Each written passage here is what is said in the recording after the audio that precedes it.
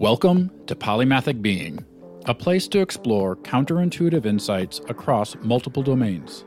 These essays take common topics and explore them from different perspectives and disciplines, and in doing so, come up with unique insights and solutions. Functional stupidity and how to avoid it. How people can be successfully unsuccessful. Today's topic straightforwardly addresses a lot of the underlying issues we've covered in essays thus far, specifically underlying the concept of the successfully unsuccessful. This essay looks to pull back the curtain of what allows the status quo to not only survive, but thrive in most modern businesses. It actually has a pretty blunt name to describe the concept of this apathy, malaise, at a minimum, just a mediocre standard. It's called functional stupidity, and it has nothing to do with individual intelligence. Today, we'll explore what it is and how we can intentionally avoid it. I was recently listening to a podcast called The Intelligent Workplace on the somewhat ironic topic of the unintelligent organization. To be fair, it does help to contrast your goal, intelligence, against reality, and this episode is fantastic, especially when the guest, Matt Monroe of the University of Technology of Sydney, introduces the concept of functional stupidity. As Matt put it on the podcast, functional stupidity goes on where it is normal for people to be excessively narrow and focused in their thinking, and when that leads to largely positive outcomes. But this isn't Matt's idea, as he's building off of the 2017 book by Mats Alverson and Andre Spicer titled The Stupidity Paradox: The Power and Pitfalls of Functional Stupidity at Work. The interesting aspect of the entire topic is just how widespread this paradigm is among organizations everywhere. I think this concept is, if not the foundation, at least the very cornerstone of what we explored earlier in The Successfully Unsuccessful. It's the behaviors, over and over, that everyone says they don't want, but keep doing and keep getting rewarded for, while so many who try to break the cycle are penalized. And I group these behaviors under the definition of functional stupidity, where it is normal for people to be excessively narrow and focused in their thinking, and when that leads to largely positive outcomes. But what positive outcomes are we talking about? Revenue? Profit? Cost reduction? Affordability? Innovation? Market share? Employee engagement? Retention? Actually, none of these even seem to matter. They are merely what we say we want, as any good business leader quickly learns, to get ahead. But what they also learn is that there is also a lot of forgiveness for missing these targets, especially if you don't challenge the status quo. The positive outcomes that are being referred to aren't for the organization, but for the individual members. Do they still get promoted? Do they get acceptable performance reviews? Are they acceptably paid? Is there any real pressure or penalty for missing business goals? Are they well regarded by peers and leadership?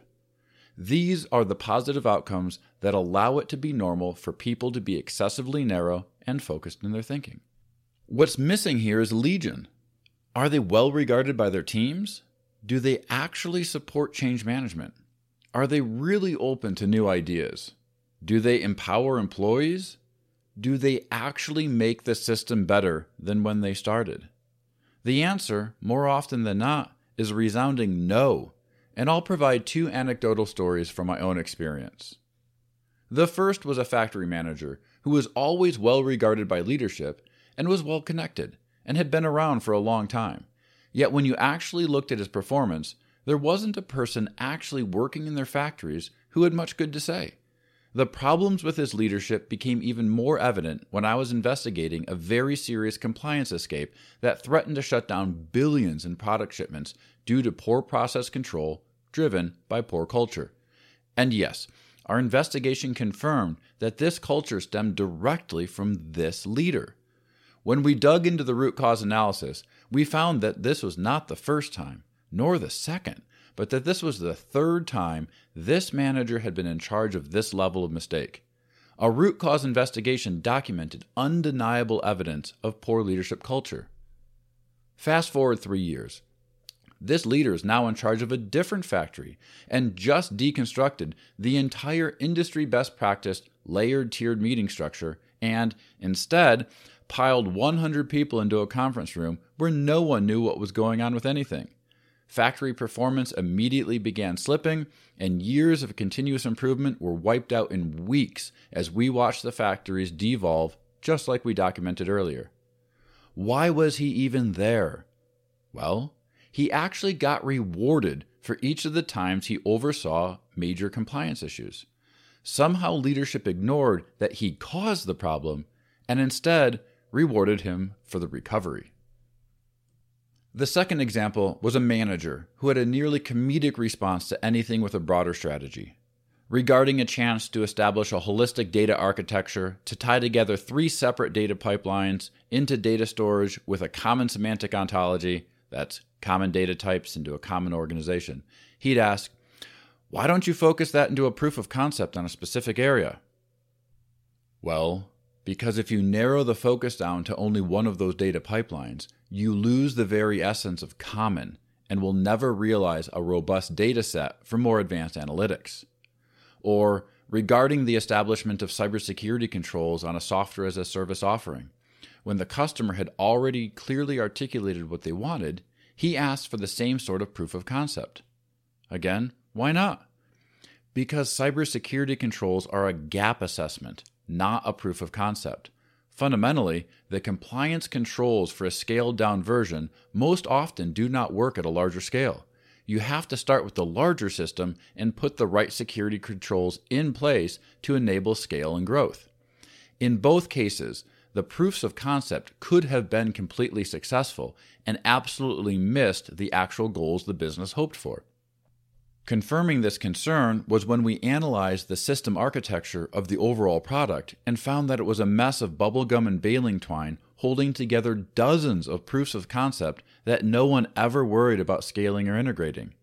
And yet, this manager is still there, still promoted, and still pushing the same myopic solutions. Functional stupidity goes on where it is normal for people to be excessively narrow and focused in their thinking, and when that leads to largely positive outcomes. In polite company, we balk at the word stupid. I do believe it's a bit reductionist to just claim stupidity as the explanation for all the ills. Yet it bothers me more when I see behaviors that are clearly so detrimental as to be, well, stupid. Therefore, it is of critical importance to note that functional stupidity is not a lack of individual intelligence. Rather, it is a failure of the system or the way of thinking. Functional stupidity is a term that describes a situation where people or organizations are highly skilled in their area of expertise, but lack the ability to think critically, creatively, or strategically. This can lead to problems such as decision-making paralysis, inability to adapt to change, or inability to see the consequences of their actions. To expand a little further, functional stupidity is a phenomenon in which people in an organization or company do exactly what is expected of them without questioning it, even if it may be detrimental to the organization. It can lead to a business collapsing in on itself due to a lack of critical thinking and reflection. It's where smart people are discouraged from thinking and reflecting at work. Some common causes of functional stupidity are groupthink, a phenomenon where a group of people makes irrational or poor decisions because of their desire to conform to the opinions of the group. Over-reliance on established procedures. When people become too focused on following the established procedures, they may fail to consider new or innovative solutions to problems. A lack of curiosity. People may become too comfortable with their current knowledge and fail to seek out new information or perspectives. A lack of creativity. People may become too focused on the way things have always been done and fail to think outside the box.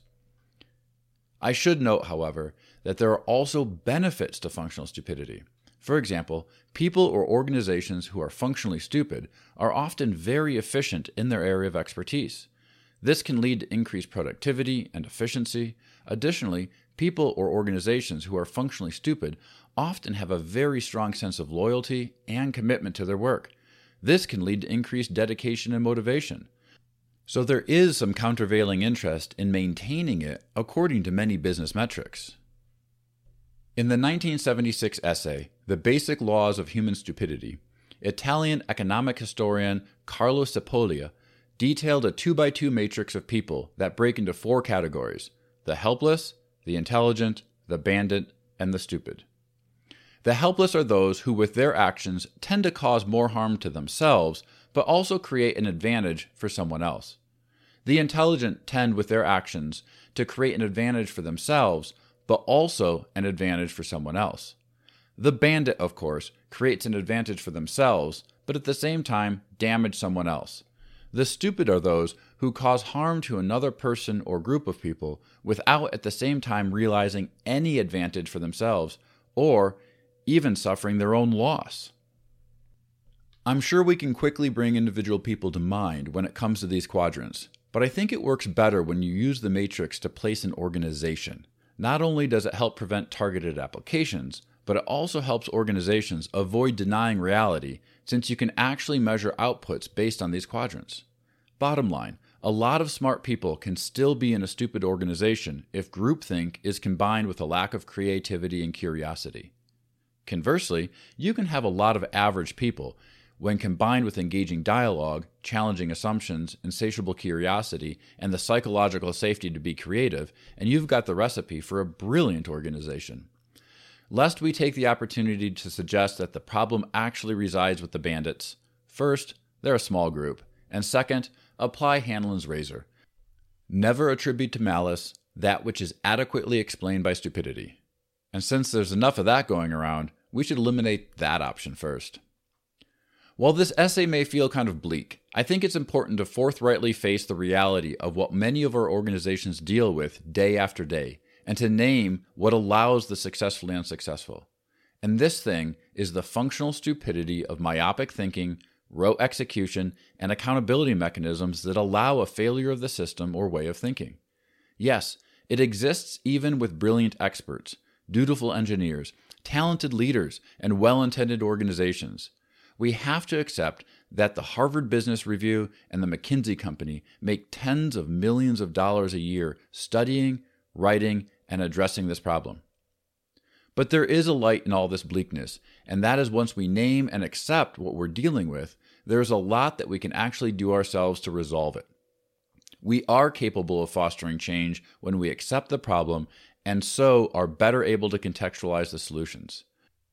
To take the first steps towards a more intelligent organization, here are several ways to eliminate functional stupidity and promote more effective decision-making and problem-solving within an organization or group. Number 1, encourage critical thinking. Encourage people to question assumptions and challenge the status quo. Encourage the use of different perspectives and reasoning to make decisions. Number 2, promote diversity. A diverse group of people with different perspectives and experiences is more likely to identify and solve problems than a homogeneous group. This is diversity of opinion and should lead to positive conflict. Number 3, encourage open communication. Encourage people to speak up and share their ideas, concerns, and constructive, even painful feedback. Number 4, foster an environment of continuous learning. Encourage people to continuously learn and update their knowledge and skills. Here, I recommend the mantra from Alvin Toffler of continuously learn, unlearn, and relearn. 5, encourage experimentation and innovation. Encourage experimentation and the testing of new ideas, even if they fail, because, as George Bernard Shaw once said, success does not consist in never making mistakes, but in never making the same one a second time. Number 6, encourage reflective practice. Encourage people to reflect on their actions and decisions and learn from their mistakes. Number 7, break down silos. Encourage collaboration across different departments and teams, as well as with external organizations, such as suppliers, customers, and other stakeholders. This can help bring in new perspectives and ideas to the organization. And last, number 8, create a culture of accountability. Hold people accountable for their actions and decisions. This will help ensure that the individuals and teams take responsibility for their performance and take steps to improve it. As Roy T. Bennett once wrote, every choice comes with a consequence. Once you have made a choice, you must accept responsibility. You cannot escape the consequences of your choices, whether you like them or not. Implementing these strategies can help an organization become more adaptive, innovative, and effective in problem solving, decision making, and achieving its goals. Now, you might say, this sounds like it's straight out of an MBA textbook. And you're right. The issue is that unless you address the functional stupidity that you are actually trying to fix, they do just become platitudes. Without addressing the foundation of the problem, these recommendations will work about as well as your notoriously failure-prone digital transformations, innovation drives, profitability initiatives, or whichever manner of organizational change you have attempted. Something else you may probably have recognized by now is that these 8 recommendations fit the definition of the polymathic mindset very well. In fact, they are fundamentally the core of polymathic disciplines, and as such, the type of people who actually apply these concepts are also likely the rebels, pirates, and divergents in the workforce we've talked about previously. In conclusion, it's hard to admit we work in, and often contribute to, a functionally stupid organization. Yet it doesn't take much time to look around and see evidence everywhere. It's what 90% of conversations with coworkers over drinks revolve around. It's why we see the successfully unsuccessful throughout our leadership ranks. It's how terms of middle management such as the middle malaise or the frozen middle become apt descriptors. We see the disconnect between the words of the CEO regarding innovation and yet face the bureaucracy and risk avoidance of getting funding for even the simplest ideas. It's time we name the problem in a way that we can no longer ignore. It is functional stupidity, and it happens because we allow it. Yet there are ways to address it.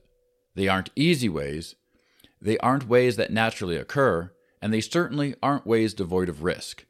But like the second law of thermodynamics states, the only way to reverse entropy is to add intelligence and positive energy back into the system to raise the equilibrium and bring our organizations to new levels of output. Thanks for listening to Polymathic Being. We'd love for you to subscribe on Substack at polymathicbeing.substack.com, where you can read, comment, and share these essays.